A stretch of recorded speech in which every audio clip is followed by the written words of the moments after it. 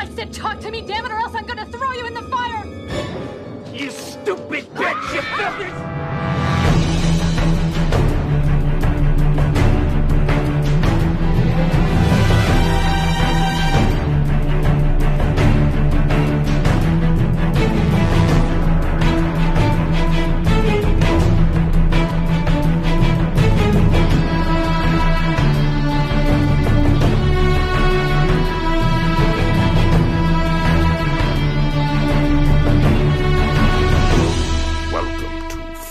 State of fear. Welcome back to Flyover State of Fear. This week I have another great guest in Morgan Robinson. Morgan is a podcaster and overall great guy on Twitter and in person and whatnot. You can find Morgan at Morgan Hasn't Seen It, and it's a wonderful podcast. Hey Morgan, what's up? Hello, thank you. I like that you refer to me as a great guy because not many people do that. So thank you, Joe. I mean, I can call you a piece of shit if you want, but like, I didn't think that was a good intro. It just feels more like something I would be used to. No, I'm kidding, obviously. Yeah. I am delighted to be here. I really am. This is going to be a lot of fun, I guess. Yeah, I can't wait. And you picked we'll talk about it later as anyone new listener to the show. We'll talk about it in a few minutes of the show, but we'll be talking about Wicker Man today. 1973's Wicker Man. But first, how have you been? How's everything going? How's England? Oh, England's crazy, obviously. It's ridiculous. I mean, the world is a mess, but we truck on. I know, good. Weird saying goes, I suppose.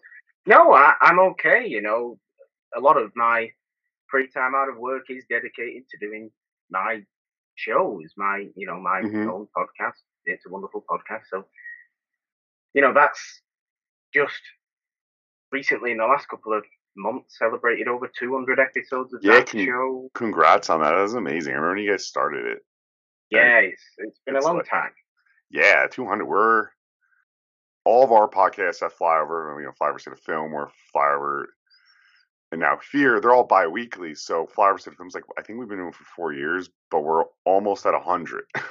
Yeah. And then one take Fear away, and then it's 120 with specials and things like that. Yeah, it's crazy. I think that level of dedication means that your show is a success, because if you didn't feel that, I feel the same with the things that me, Janine, and Nolan do as well. It's if we hadn't been, if we'd have thought however long ago this isn't worth doing anymore, then we have to chalk that down as maybe it's not worked out. Oh, definitely. But we're still going, and we're still amazing. love it every week, and it's great. I think we're at 25 for this show or something like that. And that's about when I hit that mark. When I got to that 10, 12 episode mark, I was like, all right, we're here to stay. I also want to comment on, for people watching or listening, you have some great horror pops to your right. Yes, I do. I have. Was that Vincent Price, Invisible Man, Frankenstein, Dracula? Yes, and I've got Edgar Allan Poe holding a skull. Poe. I was trying to. On the end. Okay, that might be cropped, but that's what's there. Really nice piece. So for anyone listening to this show, we ask, what is your horror origin story? And you can answer that any way you want. I suppose my horror origin story is a weird one. I guess I treat it a lot like my movie fan origin story, if you want to call it that. Is that, it often seems like people grow up surrounded by movie lovers and then become movie lovers themselves. Horror lovers, are shown horror movies at too young an age and then grow up to be a horror fan themselves. That isn't me at all. I'm kind of entirely of my own doing. I kind of just found I don't even remember how I found loving movies. I guess I just, when I was like 13, 14, just decided, oh, let's watch The Godfather. And Oh then just yeah. went, okay, down. And then here I am now. I used to sit we had on demand about that age, 10, 12, 12, 13 was about when that service came around. And I would just go by one eventually, you know, next one, A, B, C, you know. Yeah, look, it's not like my family hated movies or something like that. Of course, I'd still watch movies, I'd still go to the cinema, but they certainly are nowhere near kind of my intense, unnecessary level hmm of, let's call it obsession, because I suppose that's what it is. But in Hey terms of, man, I got a podcast about movies. You have a podcast about movies. yeah, It's an obsession. it's perfectly normal. But yeah, in terms of horror, I think that goes back even earlier. To be fair, I think I certainly remember watching some old Bela Lugosi vehicle Okay. when I was like 7 or something like that. I don't even really remember the name of it. I just remember it had Bela Lugosi in it and a dude dressed as a gorilla. Oh, yeah. My And knowledge is slim with I, the I couldn't really tell you what it is. I've never bothered to look back to it sure. like a distinct image. And then a few years after that, I remember I must have stumbled across something on YouTube or whatever random internet thing, and it was uh, kind of countdowns, top 10 Yeah. villains, top 10 horror scenes, and you'd always have the same kind of, the opening of Halloween, the opening of Scream, hmm the Samara crawling out of the TV in the ring, Yeah. and all this business, and it was just like, okay, let's watch these as an 11-year-old. This is fine, and just kind of gravitated towards them.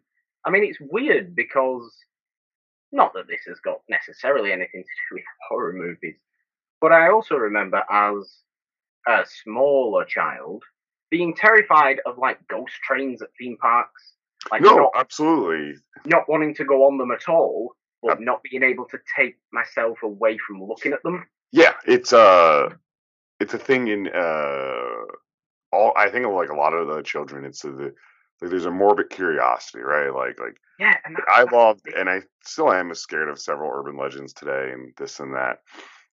But like at that age, you're talking about the theme park, or like I would go to. I'm just saying, like myself, like I would go to the library or the school library, and I'd find all their books on like folklore or urban legends. Did I ever actually read any of it? No, but I Yeah, like taking it out and I like looking at it, but it scared me. So I totally get that. I do think it's a thing, especially with young boys. There's like possibly. I've not looked into the kind of psychology like of it. yeah, but it's there, and I don't know. I think what happens, it's like that's why when I asked this question, I said you can answer however you want because you could come on the show and you could have said I love the Wicker Man, but I don't like horror. Well, yeah, I suppose so. I mean, I love horror. People may think of me or hope to come to think of me if you are finding me from this lovely show as a guy who loves old movies, who loves hmm classics. Then classics is a term that I tend to avoid because what is a classic? That's such a vague, random term, and I don't really like it.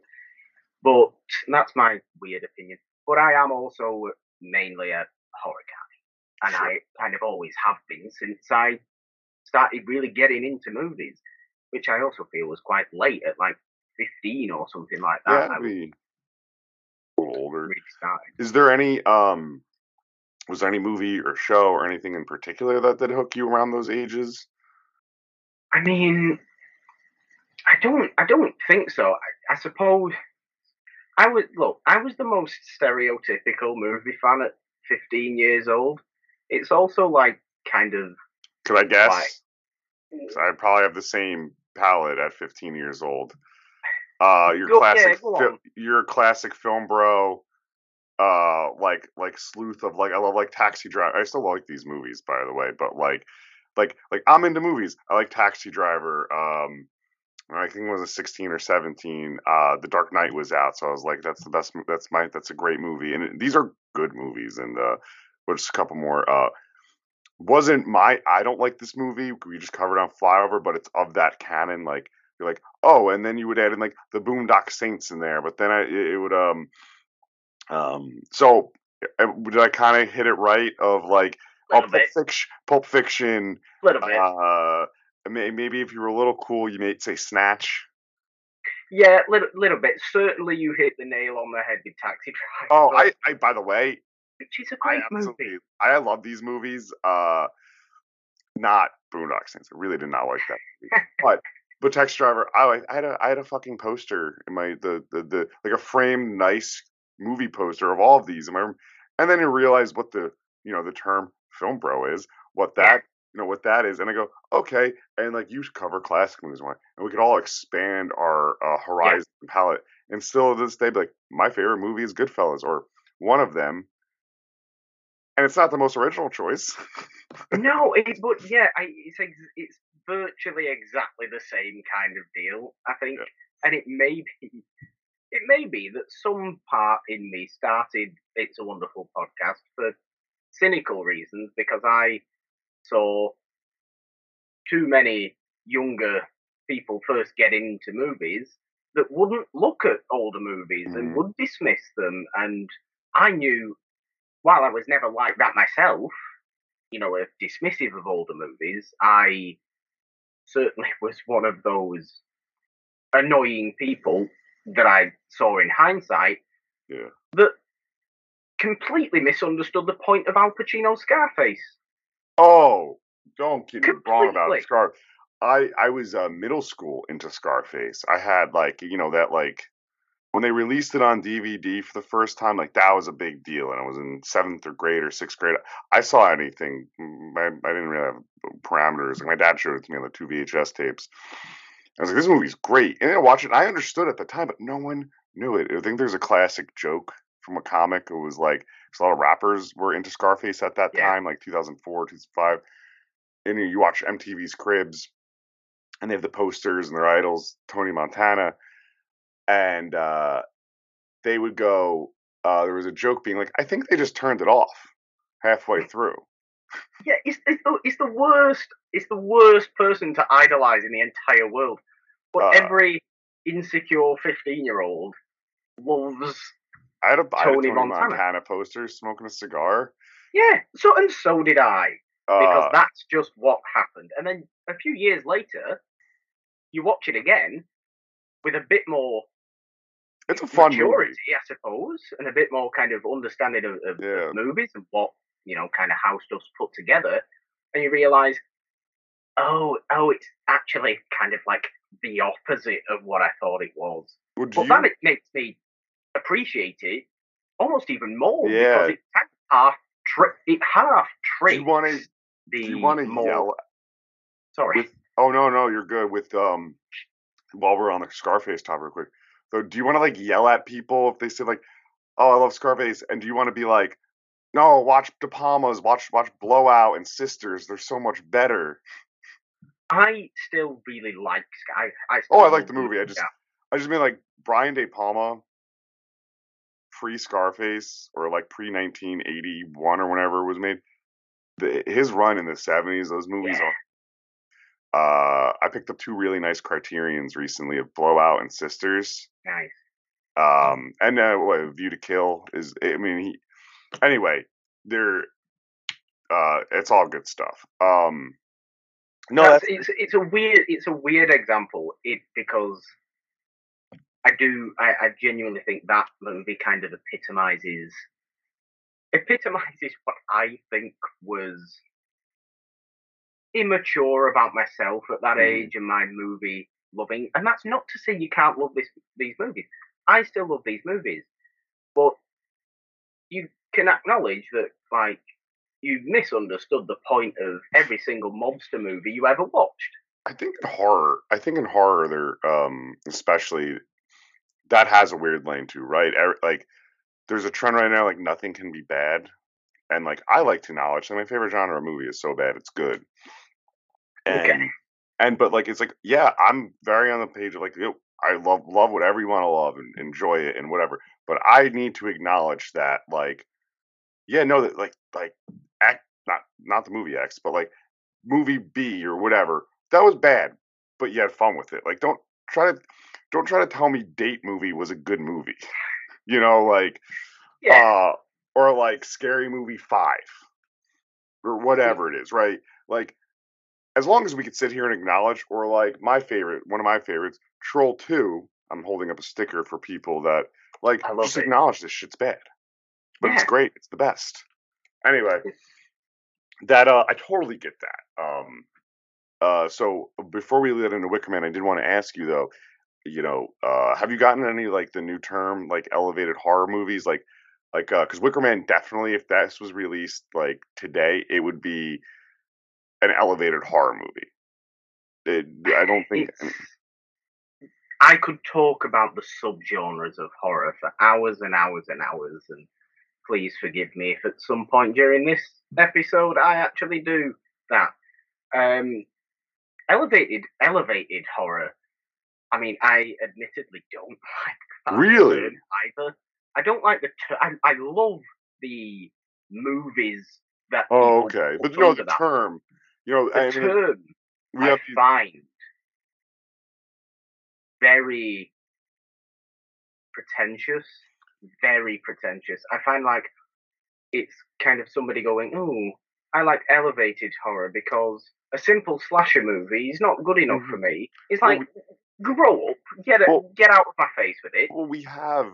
I mean, it's really introduced because of Scream 5. Like, we have the term requel now in Yeah, elevated horror, and I do understand it because I think you would just call it like art house horror before. But I do what you're saying because there is a level like, and then I, got to be an uber nerd when someone goes, "Well, I really only like A24 movies." I've heard people say that, and I go, A24 doesn't produce movies. Like, they don't fund the movies; they just purchase them and distribute them. They're not. They're just cataloging the movies.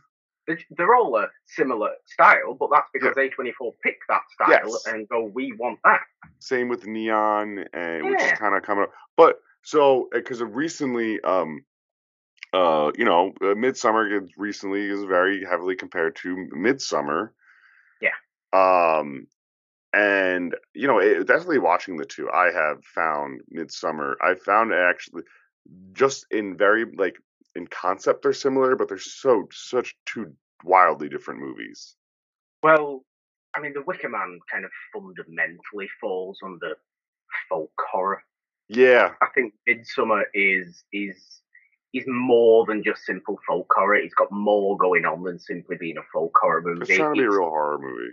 It's trying to be. I mean, it's Not real. You know what I it's mean when I say trying real to. horror movie. Yeah, it's trying It's to be like three different things, and I think it succeeds at being those Oh, things. it's phenomenal. I mean, It is. they just pissed me off though, A24, because I bought the 4K nice special edition. I just have to get this off on an audio medium right now. My uh and Rage. it's beautiful. It's this package, and it wasn't cheap, which I have no problem.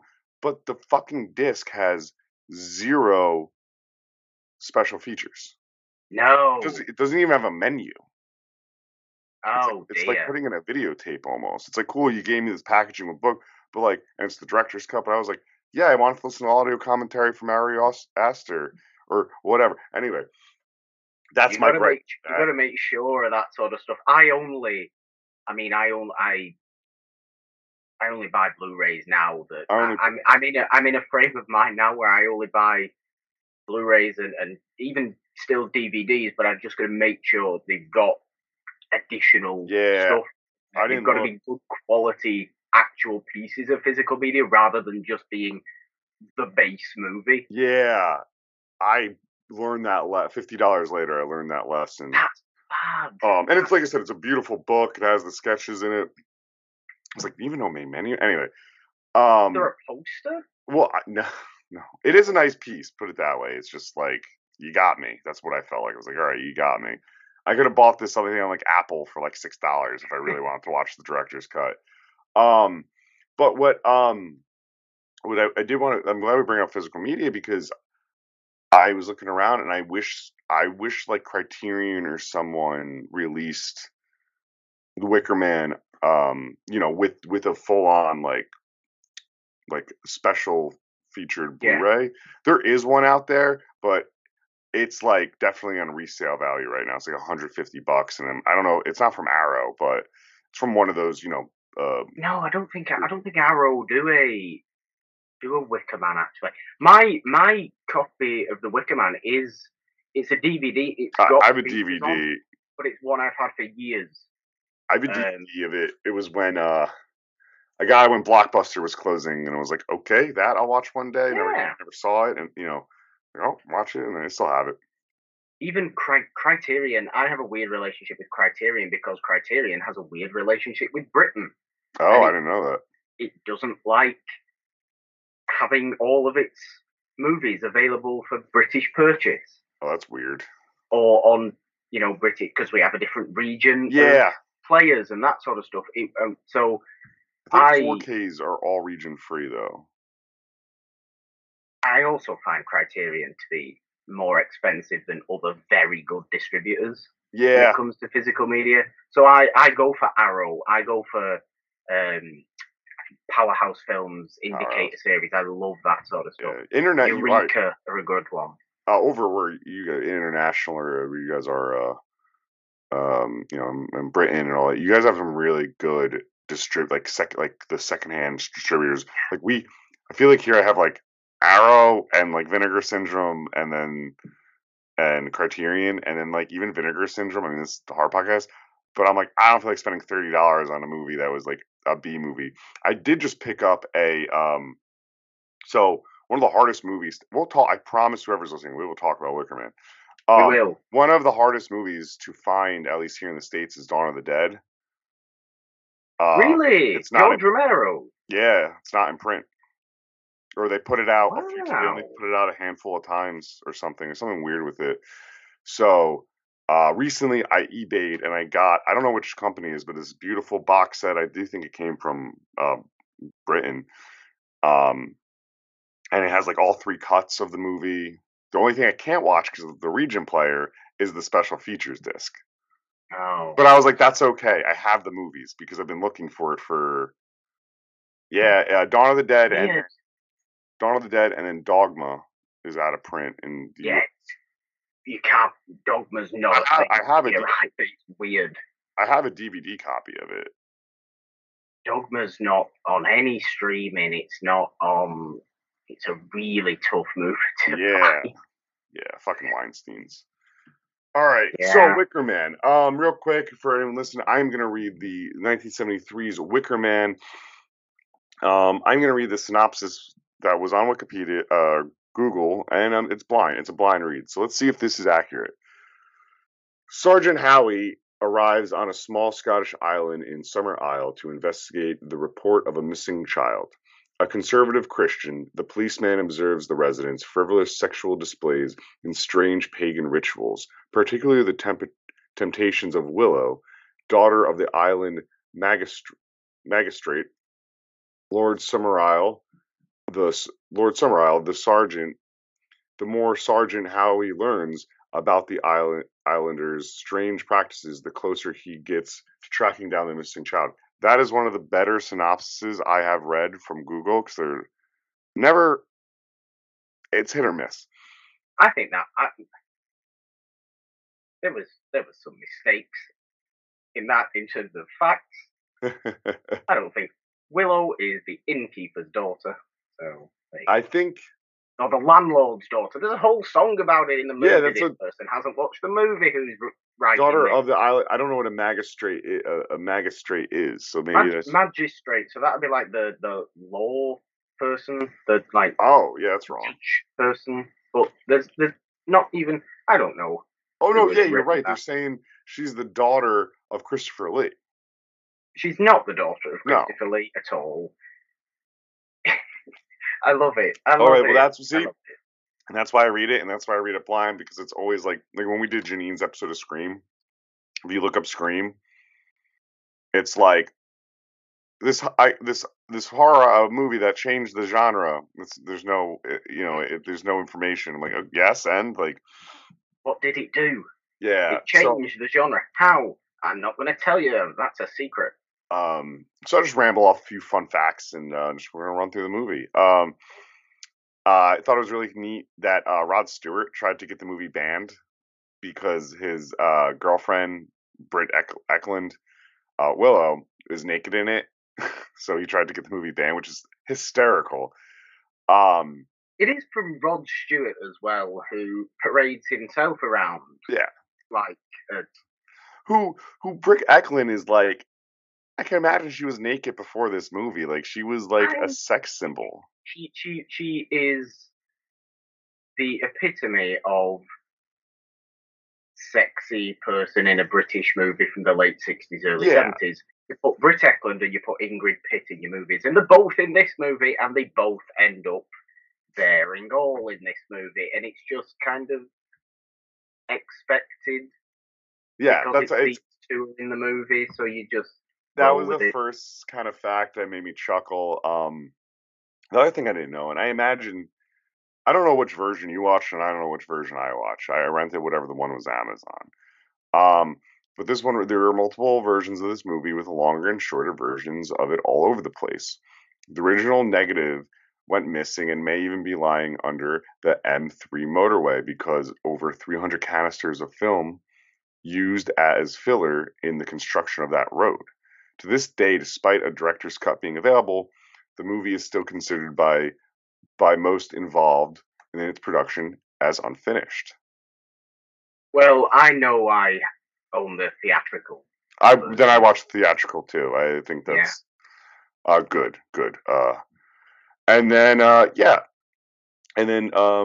this really got made. This movie really got made because Christopher Lee had such a heavy hand in making this movie because he wanted to get away from being known as Dracula. And he thinks this is his best work he's done, and I gotta agree. This shows the kind of weird things I watch on YouTube. There's an interview from the mid-90s with Christopher Lee on Icelandic television. Because for some reason he speaks a little bit of Icelandic as well. The man he spoke every single language. Christopher Lee's whose James Bond is partially written off of. Yes. He's an interesting man. He's a ridiculously interesting man. And in that interview he states directly that up until that point, at least, I mean, I'm sure probably he enjoyed doing Lord of the Rings. I was wondering when that quote was said. But up to that point, The Wicker Man was his favorite movie, and I love that. I really love that about him. Yeah, it's unique. A long story career, even before Lord of the Rings, and he picked that one, and he worked for free. So those are just the kind of fun facts I had queued up. Directed by Robin Hardy, and starring Edward Woodward, Britt Eklund, Ingrid Pitt, and Christopher Lee. And I love that we start the movie off, and though we do get the title screen thanking Scotland for just being thanks for letting us use this, which seems so of its time. Of we know we offended you. That's the only reason why it's there. Yeah, because it's not it's not a huge movie. It's not overly polished. It's an early 70s movie, and it feels like an early 70s movie. There's one particular shot where Edward Woodward, whose name, by the way, I always adore saying because it sounds even better, I think, in an English accent, is just Edward Woodward. That's nice. Say it 5 times fast. It's just silly to Edward say. Woodward. Why is he called Edward Woodward? It sounds stupid. But there's one scene where he's just shocked. I mean, he's shocked virtually every time he's on screen in this movie. But it does the phenomenally 70s movie thing of the quick zoom. I know exactly what shot you're talking about. Into the face. And it's like every filmmaker in the 70s whether it's in America or in Britain, particularly in America, because you obviously get the end of the American studio system, late 60s, and then in the 70s, all the new wave directors come and they try a load of things out because they can now, because the freedom is there now. The equipment of making movies also becomes lighter, more portable, more usable. And they all collectively seem to decide, oh God, we can move the camera quickly now and zoom fast. So let's do it in every movie. No one did it more than a guy we were talking about earlier than Brian De Palma in those movies. No, he's Brian De Palma all the time. All the time. I do love, like, as most humans should be, you know, I do love that Scorsese, who's still kicking ass and making movies today, will have some of these older shots in his films, and I always like it. Always goes, that's nice in there. You know, I mean, it's not that new, but like in The Departed, like that odd circle shot of, like, you know, the screen goes black and I think it circles on like Leonardo DiCaprio's face, and I'm like, always like, oh, that's just him taking an old filmmaking, or now it would be old filmmaking technique, and putting in this modern movie. Yeah. And it's a little bit different than just like the Jason Bourne movie that was released the week before that. It's also the kind of stuff that Tarantino has always paid homage to. Yeah. Or on stolen, depending on how you think about it. Done right, it's homage. Done wrong, it's... we've covered, aside on the main show, Fire State Film, we've covered so many, like, Tarantino knockoff movies of, like, the late 90s, like, forgotten, like crime thrillers, or they were just clearly trying to be a Tarantino movie. Anyway, none of them are great except when Tarantino does it. So for the most part, we keep finding out when we pick, you know, something like The Big Hit. Okay. Yeah. But anyway, so we do start with Neil. It's Sergeant Howie. I'm gonna flip names and all around. And for anyone listening, if you haven't realized, there's gonna be spoilers. We're talking about the whole movie. Oh God, yeah. Yeah. So what I loved about this, it really starts right away though. We get it after the opening credits. He's there, he's on the island. More of my other reference of this movie has really been the remake, the Cage remake. Which I hope to God that people didn't see the title of this episode and think we were talking about Nicolas Cage shouting about bees. Well, we'll put 1973 in there, and I will say this. You all know, I'm a Cage head. I love Nicolas Cage. I've seen The Wicker Man a few times, and my wife and I were watching it once for, like, how does it get made, because, like, she don't do horror movies, but I was like, it'd be fun. And I remember her going, "There's a good movie in here somewhere," and I'm like, "It's this." Yeah. I remember going, "Yeah, it's a remake of a movie that's much shorter."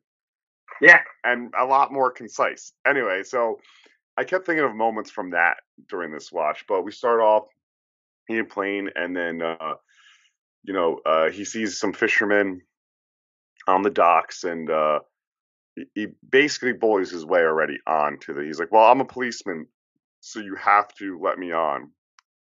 And the guy's like, "All right." They let him on the island. But immediately we are like reminded of how he is a devout Christian. It's such an important piece of the puzzle of this film. It is. The entire movie is. I'm someone, I talk about this all the time on whatever shows I'm doing. I'm someone who looks at movies as big picture, as ideas, as scenarios, more so I do the plot details. That's why I love this movie, because at its core, it's just a culture clash. It's not even, I don't even think this movie has a kind of attitude of we prefer one side or the other. It just presents these different viewpoints. It's also not a hard. I mean, literally, literally, I could say this is my favorite musical of all time. Like, it's a musical at the same time, but you're right, it doesn't pick a side, and the whole movie, I'm watching it, and I'm like, fuck this guy, because he's a bully throughout it, and not respecting of their anything, because it's slightly different. But the entire movie is obviously from his perspective. But then the ending, I still have no care for his character that he gets burned in the pyre. But the ending, when he gives his speech and he talks about how this isn't going to help your crops and all of this, it was the only time in the movie I have a note there of like, I agree with him. Like, you're like, that is now on my end. Like, I'm not religious in no means, but I'm like, that's just a scientific cultural fact. Like, yeah, it's strange. Tonally, it could be seen as not quite knowing what it is, but I think it really is very, very deliberate with its tone. I think because because like I said, it's so focused on just being Howie's perspective. You can watch this movie from the perspective of the islanders of Summer Isle themselves and laugh your head off. I laughed. I enjoyed this movie more in a good way as a comedy. And you can do. And when you're looking at it through Howie's eyes, if you watch this movie as Howie, it is terrifying. Yeah, it's I like, I could see someone be like, that's horrifying. Like, it's I don't know if these movies scare you or not, but one of my favorite horror movies that truly still scares me is Rosemary's Baby. Weirdly similar time, similar look. And it's the same thing of the core of those movies, and in this movie too, is everyone's in on the joke except for me. Yeah. And that's the scariest thing. It is terrifying when you think of it like that. That's especially when we obviously get to the very, very serious of what happens to Howie at the end of the movie. Because watching it, and I watched it an hour before we were recording. I watched it, I guess, from the perspective of the Islanders, which wasn't intentional, but like the scenes of the May Day parade and the music, because this movie is littered with its own music that's supposed to be, I think, like part of Scottish, just like it's just kind of Scottish folk, folk music, pagan music. But the way it's played, and it's all light. There's no serious song. Like, I mean, like it's a very flowy and light, and juxtaposed to the shots you're seeing, none of it looks scary. I mean, the masks are scary, but they're not shot in a scary way. There's no, comparing it to, let's compare it to Midsummer. There's things in Midsummer that are like shot to scare you. Yeah, I don't think anything in Wicker Man is shot to scare me. Even the hand on the dresser. I mean, maybe it's dated. It was like, that was me, my perspective. Nothing felt shot to scare me. It was just like, he was intense. It was intense at moments, though. There's one shot that I think is done for pure horror. It is right near the end of the movie. Howie is being dragged up the hill, and you get that little 70s zoom thing that we've talked about, and he just goes, "Oh God, oh Jesus Christ," and that's scary. That is the scary shot, because you get the reverse shot then of the huge Wicker Man. That's true. The rest of the movie, though, I completely agree with you. It's very naturalistic. Because, like, very even, and like, we're jumping around wherever, but like you said, there is not much to this movie too. There's not much really plot points to walk through. It's a very simple story, but even her montage, right, when he's looking house to house, and even the girl falls out, and like, she's playing prank. Because of its choicing of editing and music, it's played as like, oh, I'm having fun with the audience, and watch us prank as an island. Watch us prank this tight ass. Exactly. And that's why I think it's the scariest scenario horror movie ever. Because if you think about how not only kind of at the beginning of the movie, I suppose, how he's frustrated. Mm-hmm. It then turns to disgust. It then turns to this kind of real anger and despair. And then at the end of the movie, it's like really virtually on his hands and knees begging for his life. Well, I can't. Yeah, because to go through a little more, like he first gets there and he's looking for Rowan, and no one's like, I don't know that girl, like, and he gets but he checks in to stay overnight. Like I think that's like kind of our first beat, and they sing a song in the pub about the innkeeper's daughter. The landlord's daughter. The landlord's daughter. It's the horniest song in movie history. So horny. And so you have that, and we see that, and he's like, you see those gears grinding. He's like annoyed, and then he's like, what the fuck's wrong with you people? Then is that when he goes for the walk and he sees them fucking in the Yes. Yeah, so he goes for the walk, exactly.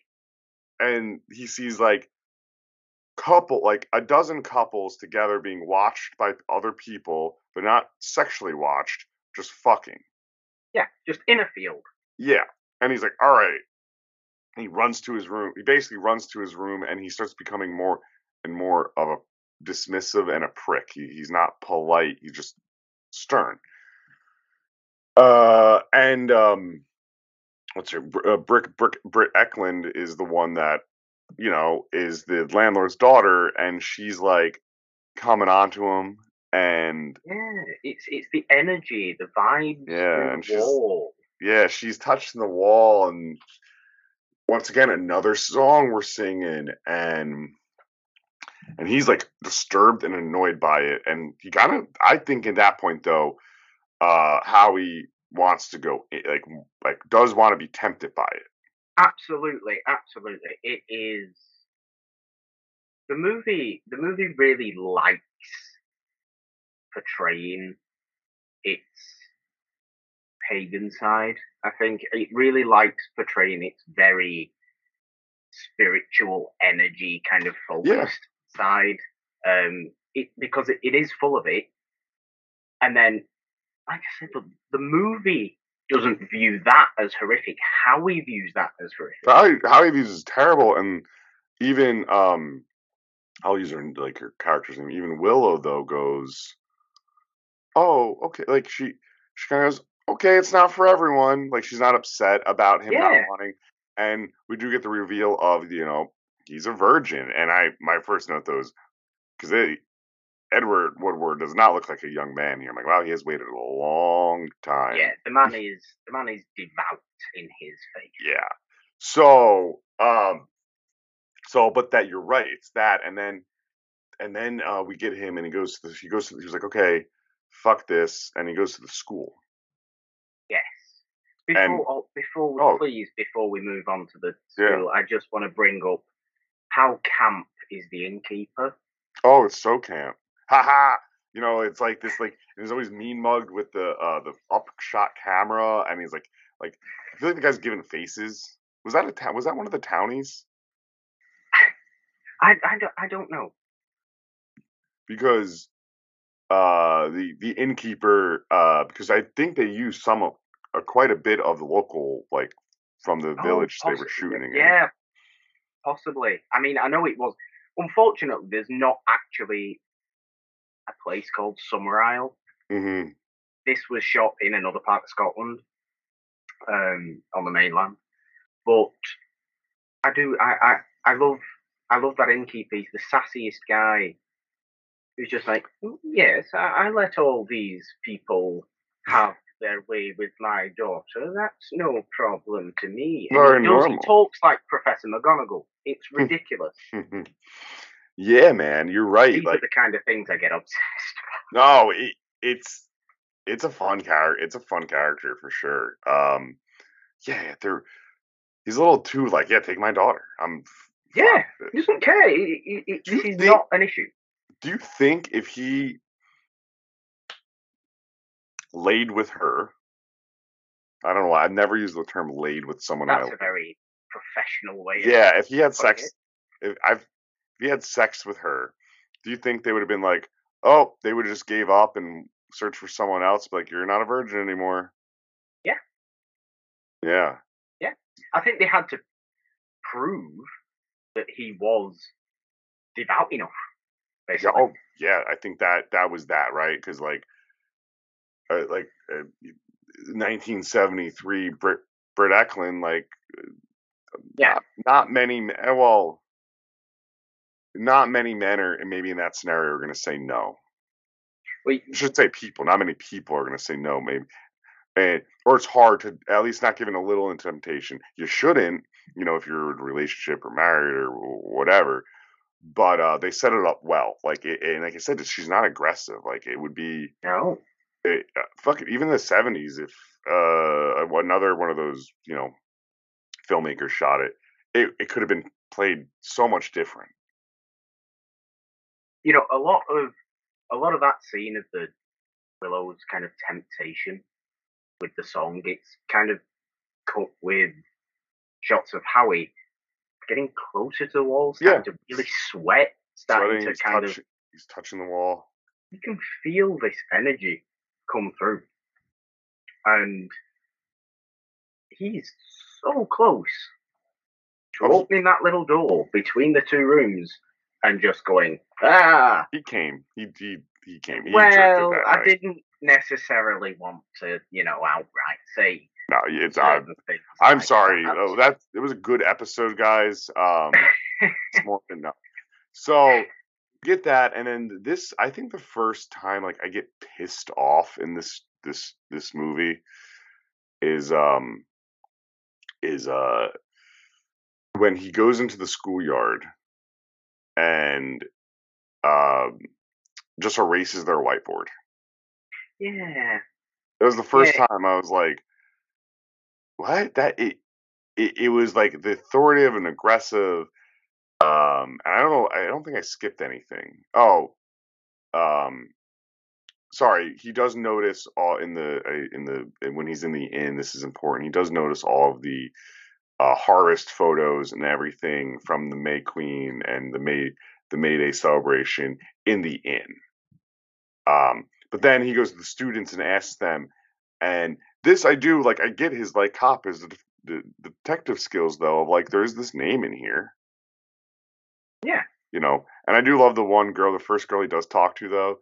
She's like, yeah, I play with Rowan all the time. Like, but they stay in the field, like this and that. And she's like, it's a hare. It's a rabbit, and it's a great little. It has such a good payoff later. It does. It really, really does. And because this is the kind of stuff that the Islanders fully believe in. They fully, genuinely believe in reincarnation. So to bring, Howie to the island in the first place under the guise that there's, that Rowan's missing. Because it's all, the movies and the entire movie is one big manipulation.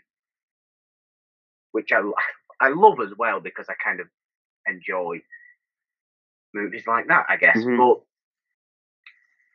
But it's much easier for the children to play along because they're actually they're brought up in this society where these beliefs are absolutely normal. So yes, obviously, Rowan is dead and she's being reincarnated as a hare, which is perfectly normal for her sister to just say, "Oh yeah, Rowan's fine. She's a hare."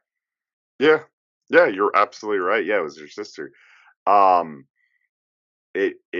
Nothing's presented as what it is, and but that's like the ending bit, right? Like when they're playing the chop game.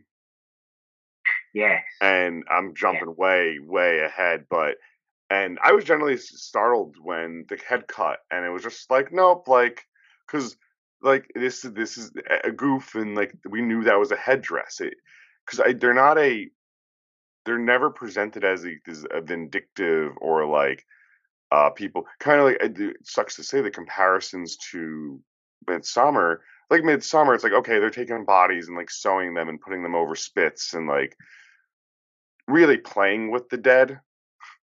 Yeah, Uh, they're this presented quite favourably for a lot of the movie. Really, it is very easy to but watch this movie and think, why are you just pestering these people? that's what it. These people are fine. There's nothing wrong with these people. He Stop gets being so uppity. Yeah, and he gets so, like I said, the first thing that pissed me off is the chalkboard. He races the Yeah. chalkboard, writes on it for no reason, just to write the girl's name. Um, and then, like, he finds more, and he finally meets Lord Summerisle, though, because everyone's like, well, you gotta talk to Lord Summerisle. That's who we want you to talk to. Every person he talks to is like respectful, and he talks to him, and they have a very like. Maybe because it was Christopher Lee, and I think just James Bond, not like his villain. They have a Bond like meeting. It is a little bit, yeah. Oh, because before we started recording, I was telling Morgan, I said when I was watching this movie, there were moments of it that were just like, I don't know, maybe because it's 1973 and it's Scottish, or I mean the movie's British, and they're talking about, and Christopher Lee's in it, but I'm like, there's things of like James Bond in it, like especially Her Majesty's Secret Service, like the shirt, the Austin Powers shirt with the ruffles that Christopher Lee's wearing, which is what he wears on Her Majesty's Secret Service, James Bond, and then the way the music changes from the folk to then when he's trying to rescue Rowan when he finally finds her, that score, like a score comes in out of nowhere. Yeah. And it's a little more like rock and roll. It's a real it's an intense tonal shift for an intense finale to the movie. It's very noticeable. So I just noticed that, and it made me, very like, made me chuckle. But I want to ask you a question because you brought something up. Although this movie is just deceiving. Do you think that I think this. Do you think this movie should be called something else and not use the Wicker Man iconography? Oh, I've never even thought about. Because I think it makes sense. It's a great, it's a great silhouette. It's a great name. It does give away the end. Like I know, like I think looking at it and everything, I think of like, okay, when's the Wicker Man going to come play? And I think it would figure out like we're going to burn him alive in it real quick. Yeah, I get that actually. I'm gonna be honest. I've never ever thought about that because I've always known. You've known, yeah. I've always known the Wicker Man from the image of the Wicker Man. Yeah. I like, what if it was called Summerisle? Yeah. Like, and I don't know what the poster would be, but maybe like.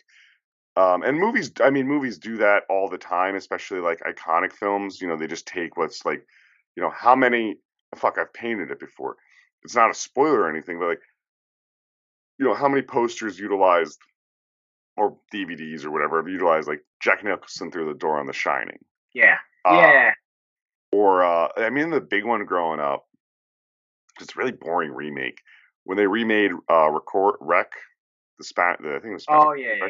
And it was called Quarantine, and they used Jennifer Carpenter, like her getting dragged away was the promos, and it's the last shot of the movie. It's not a good movie. It's not a good movie, but I suppose in terms of that sort of stuff, you look at the poster of The Exorcist as the kind of perfect example. It's perfect. There's something there. We don't know what it is. Here's the lead up to the big something. Which this movie could be called Summerisle. That's a very happy, joyful title for this movie. I love that. And they weren't letting people do that in the 70s. Have the poster be the image of the Green Man in. Yeah. That face. Oh, yeah. That face. Have it be a maypole. Mm-hmm. The pole's probably, but or May Day or something. But I was just wondering that because it really is the ending. It's really what we're leading to watch that scene. We are, the entire movie is one big crescendo up to it, and then it kind of explodes all over the place in fire and blood. But isn't Game of Thrones. To my right, I have a Jaws poster, because who doesn't have a Jaws poster somewhere in their home? I do not have a Jaws. All right, well, we need to change it. But it's like the Exorcist one, right? Like you see it, you know what it is. Shark up, lady swimming. Great, I know what I'm going to see. You know what poster I love? Just side tangent. The original Child's Play poster, where it's the house, it's the house, the woman falling, and you just see the eyes of Chucky. And and it sells it sells the movie you're gonna see and it doesn't sell the wrong movie compared to the rest of every other time where it's like, now it's just Chuck. Yeah. And I love that series. But anyway, so that was just I just was wondering that because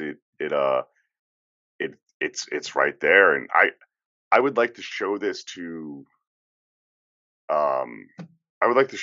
someone who has no idea what like a Wicker Man is. I love introducing this movie to people because it's such a you find that it's really not a movie for everyone because I don't not just because it's shot a certain way, it's made a certain way, but because it can be I've found because it is a horror movie, it's only interested in being a horror movie. It's very deliberately a horror movie. It's just a bright, kind of light-hearted, on the surface horror movie. Mm-hmm. It's that 2 layers down.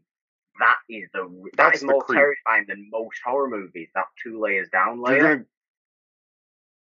I'm gonna sleep tonight and not think of any imagery or like fear of anything from this movie. Or like my wife, who's terrified of all horror movies, I could show her this any day of the week and she'll go, I don't get it.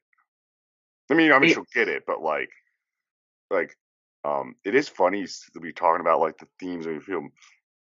Growing up, I had a friend who loved the remake, but unironically, like we were in middle school, so but I remember him saying, "Man, like the Wicker Man, like it's so sad."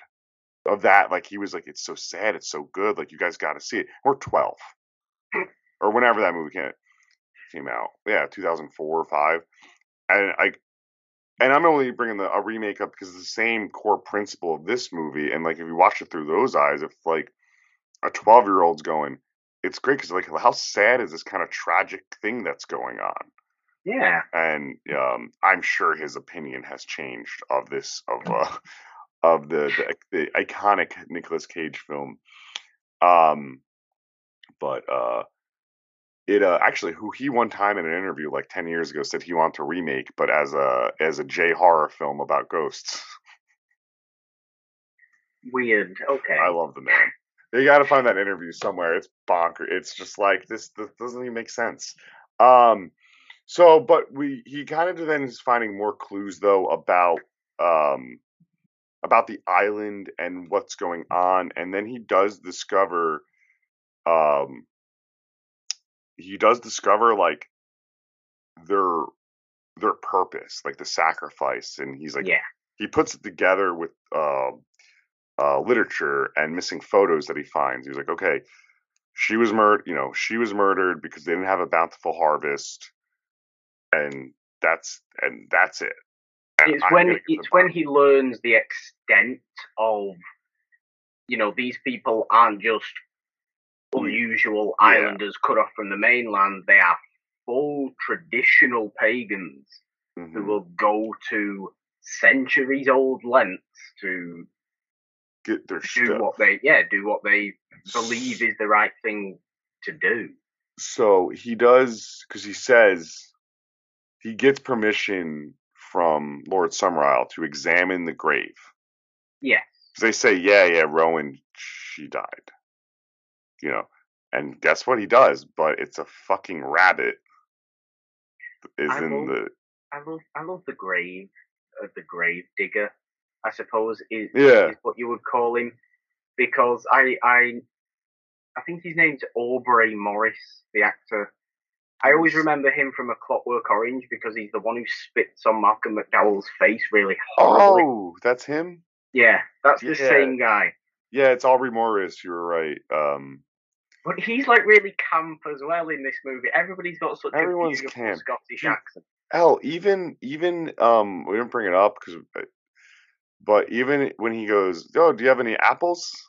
Like, and the whole like conversation of canned peaches and apples, like even Sergeant Howie is being camp in that scene, how he's delivering the lines.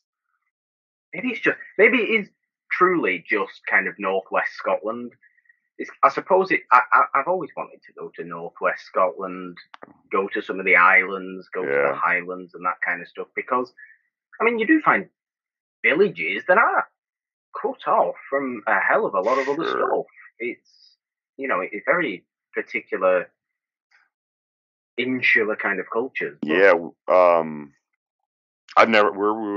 were supposed to go to Ireland and Scotland for our honeymoon, so one day we will be going. But those plans haven't been booked yet, and it's tough.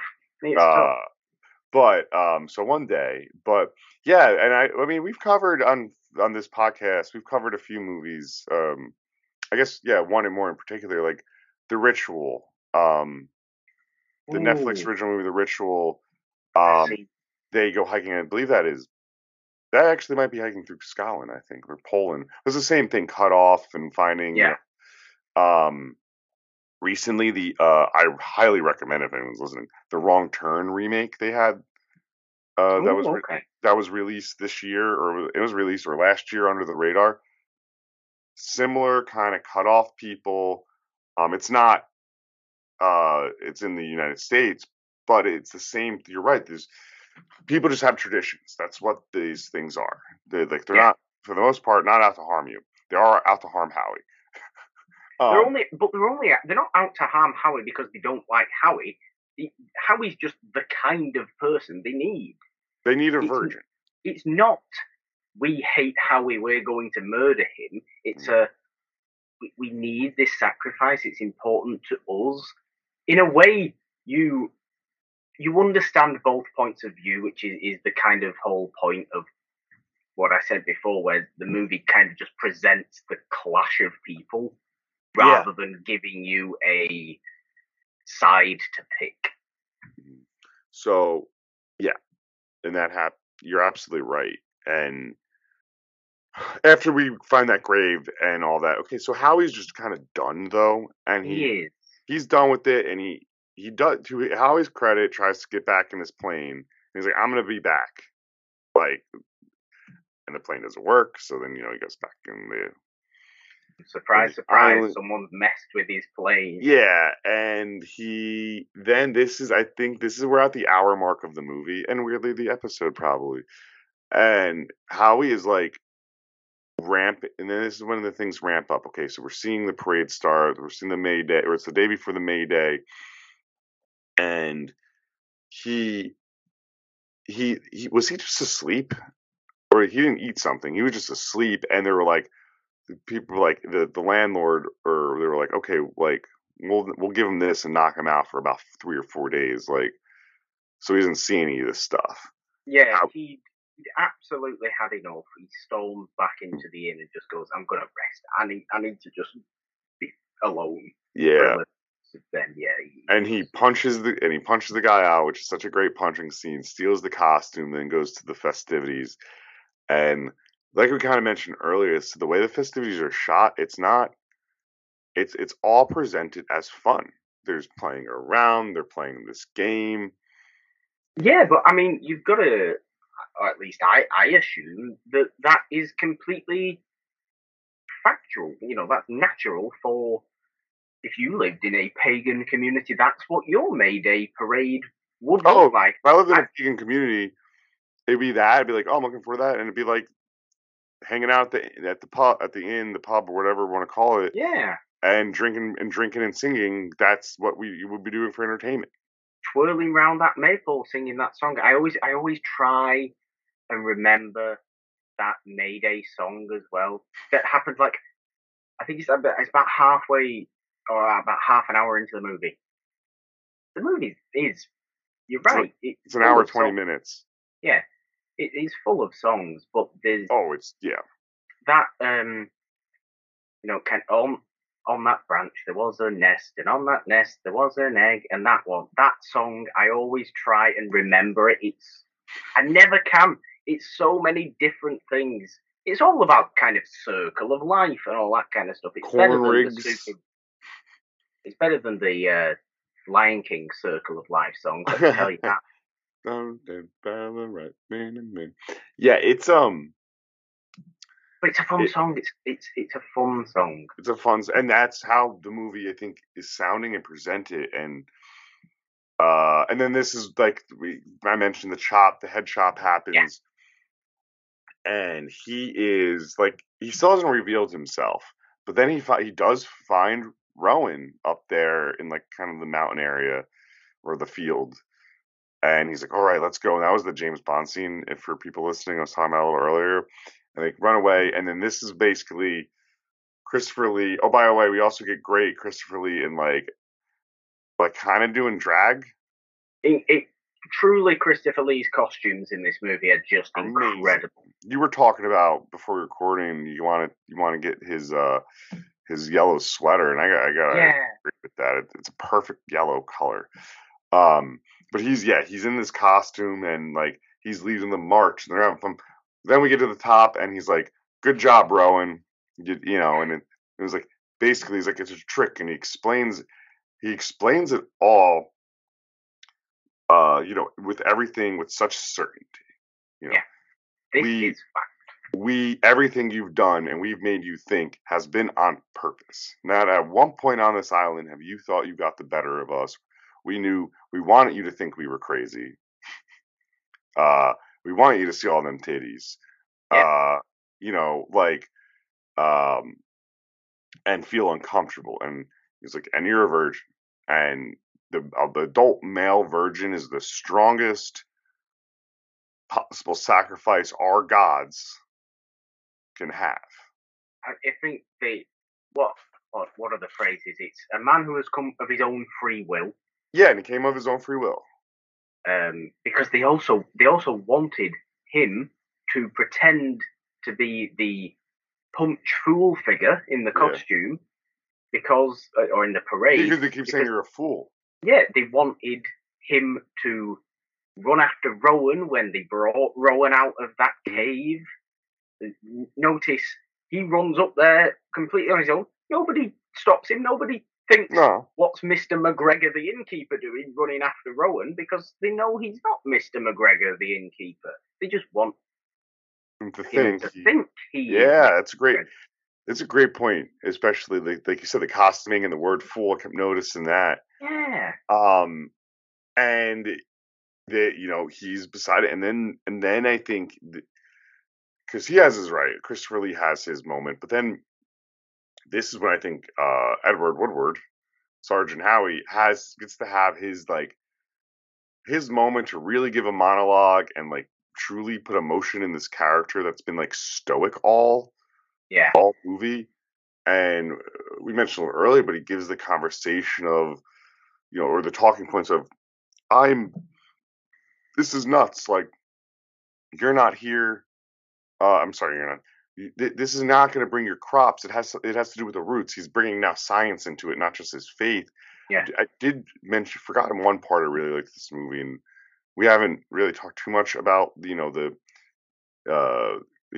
Christianity comparison to that, but I love the conversation that Christopher Lee and Edward Woodward have at the mansion about because when he brings up Christianity, and Christopher Lee goes, he had his chance about like Jesus Christ. He goes, he had his chance to do that, to succeed or whatever, and I really like that line of dialogue because it was Christopher Lee or the Summer Lord acknowledging that, like, yeah, I'm fully aware of the world's most popular religion. Yeah. And that is part of has been a piece of my religion. I'm not so different than you is the conversation they kind of have. And I really appreciated that scene. Yeah, it is a very good scene. Not to jump all the way back when we're at the end, but no, but it is, and we should have spoken a lot about that scene because I suppose it's the central kind of question or philosophy of this movie is this debate between Christianity and paganism. The movie doesn't pick a side, like I've said. It simply presents the idea, and it shouldn't. I don't like. I didn't. No one. I don't want to come to a movie and be told, and in one way or another, be preached at.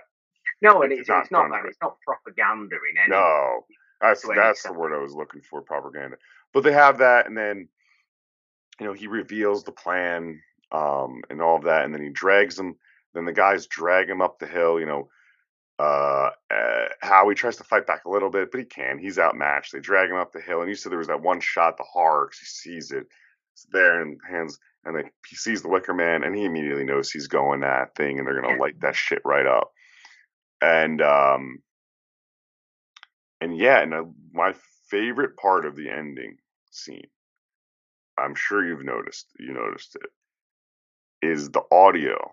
This is the only time the psalm, he's saying his psalm while he's being burned alive, or about to be being burned alive. And I have Wikipedia right up here, so it's Psalm 22, and they're singing "Summer is income in." Yes, summer is a coming in. I think it's kind of an old Middle English, kind of pagan song or Celtic song, I suppose. Yeah, they're singing that song while he's singing that, and the way this was mixed, or I don't know the correct terming really, but they're about the same level where and the fire is roaring, and it's uncomfortable. However way you cut that, splice the audio very particularly of that scene, the fire's happening, and we use a great imagination. Yeah. There's animals squealing because they've been put in the Wicker Man. I think there's pigs in there, there's sheep in there, there's chickens in there. They're making all sorts of noise. Obviously, the Wicker Man's on fire now, so you're getting the huge roar of the fire. Howie singing "The Lord is my shepherd" and the rest of the Summer Islanders swinging their arms, with huge smiles on their faces. All of them wearing beautiful turtlenecks. That's why you're wearing a turtleneck today. It is. I wear a turtleneck all the damn time. This is nothing new for me.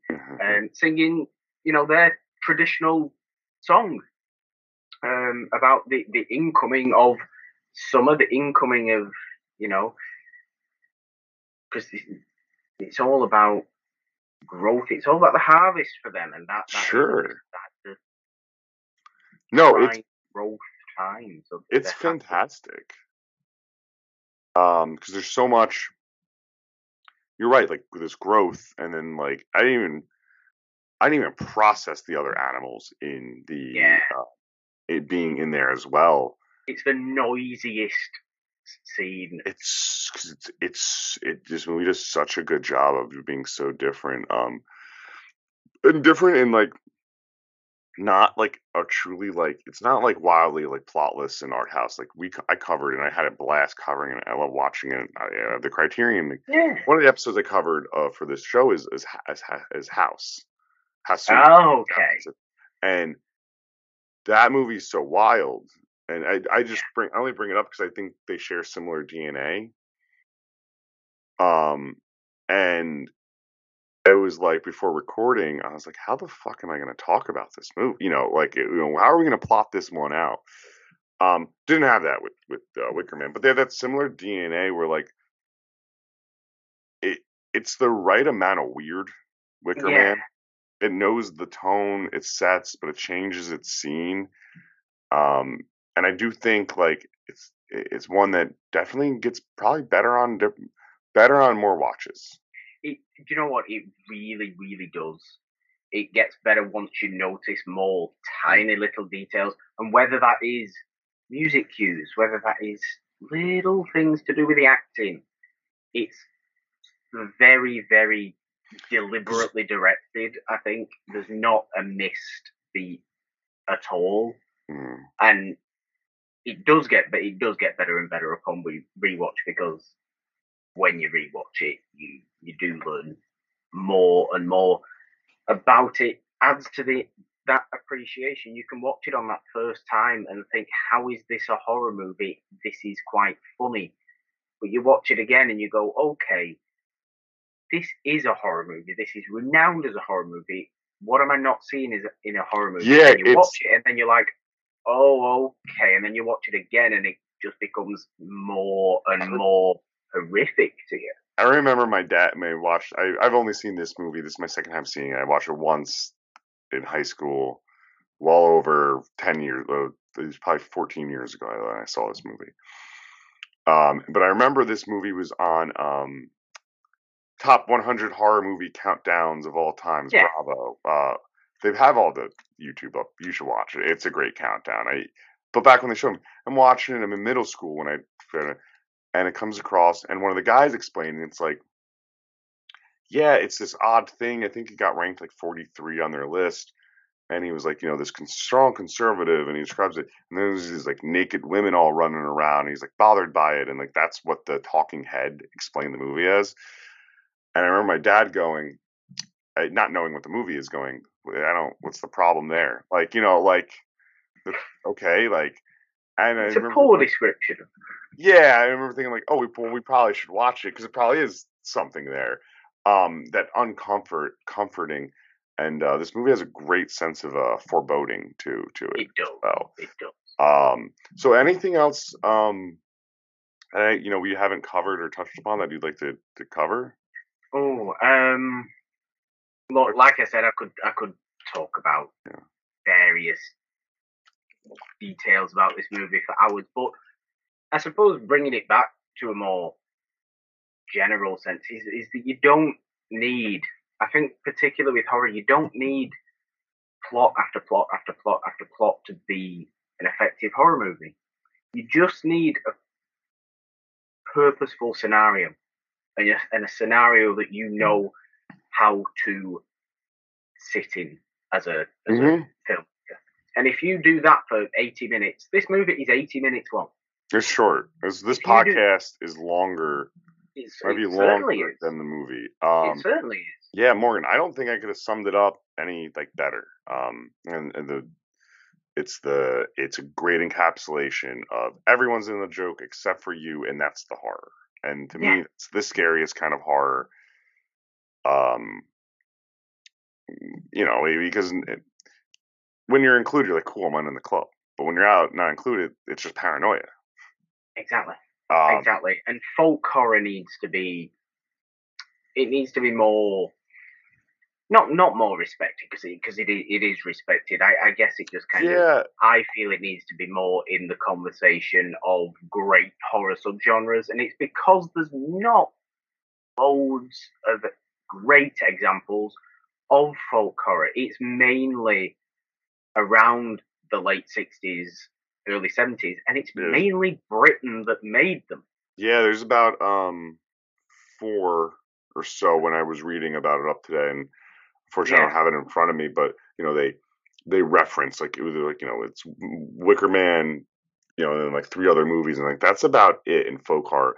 The only other question I have for you is, did you watch the spiritual sequel that that the director made in 2011? You know what? I never have, and I don't really know why. I've not got an excuse. The Wicker Tree? I haven't. I'm curious because we were talking about vagaries and all of this, and the director was like, yeah, it's a spiritual sequel. It's vague, like things are up to your interpretation. And then Christopher Lee, I guess when it was because something goes, nope, 2 different characters. There's no relation. It was like, it sounded like it was like shut down. I'm like, okay. So I'm curious to see it. I wish I had watched it for this Absolutely. But, I would see. But anyway, yeah, I think we covered the movie pretty well, and I know, like I said, we could keep talking and find these little plot details, but having said all of this, Morgan, where can the people find you? Well, obviously, my main home podcasting is It's a Wonderful Podcast. We have 3 shows over there. We have It's a Wonderful Podcast, the namesake show. Every Friday, that's me, Janine. If you watch the movie trivia show, then that is Janine the Machine, or Janine Bryce, if you just know of General. From the Scream episode of Flyover State of Fear. Yes. Yeah, she's great. And also Nolan Dean as well, who every Friday we alternate on that. I'm always there, but that is a celebration of old movies and it's a fantastic podcast. Movies, yeah. We have Morgan Hasn't Seen every Wednesday. Janine, need to watch things. You're going through Will Ferrell films right now, if I'm not mistaken, right? Yes. At time of this recording, I think at time of this recording, the last episode we published was actually Step Brothers, which is, I love that movie. By time this is released, you'll be on to whatever well into your next. Yes. But that's excellent. Yeah, go follow them at the channel, and Morgan on Twitter at the Purple Dawn. Yes. Really great follow and for years. And as always, you could find me on this channel, Flyover State of Film, and Chandanga One. At this point, when you're listening to it, mute me. I'm talking about baseball, and you could just mute that. I like this as well. I have been. I don't know what the word is, but I went watching one baseball game in 2018, and it was when I was in LA, and it was the Mets and Dodgers. The Mets won. It was the Mets. Dodgers. Yeah, the Mets won, and I'm now a Mets fan. So you are? Oh, Morgan. That's how that was. A very, very casual Morgan, Mets I got fan. so much stuff to send anyway, and I'm sure you see my retweets, and you're just vicariously living on Mets. I do, and I like it. Yes. Yeah, no, that's awesome. Let's go Mets. Okay, so at this point I am. And then you can follow the Flyover State of Fear Twitter. Oh, man, you just made my night. I'm a Mets fan. All right, well, let's go Mets and stay frightful, everyone. Welcome to Flyover State of Fear.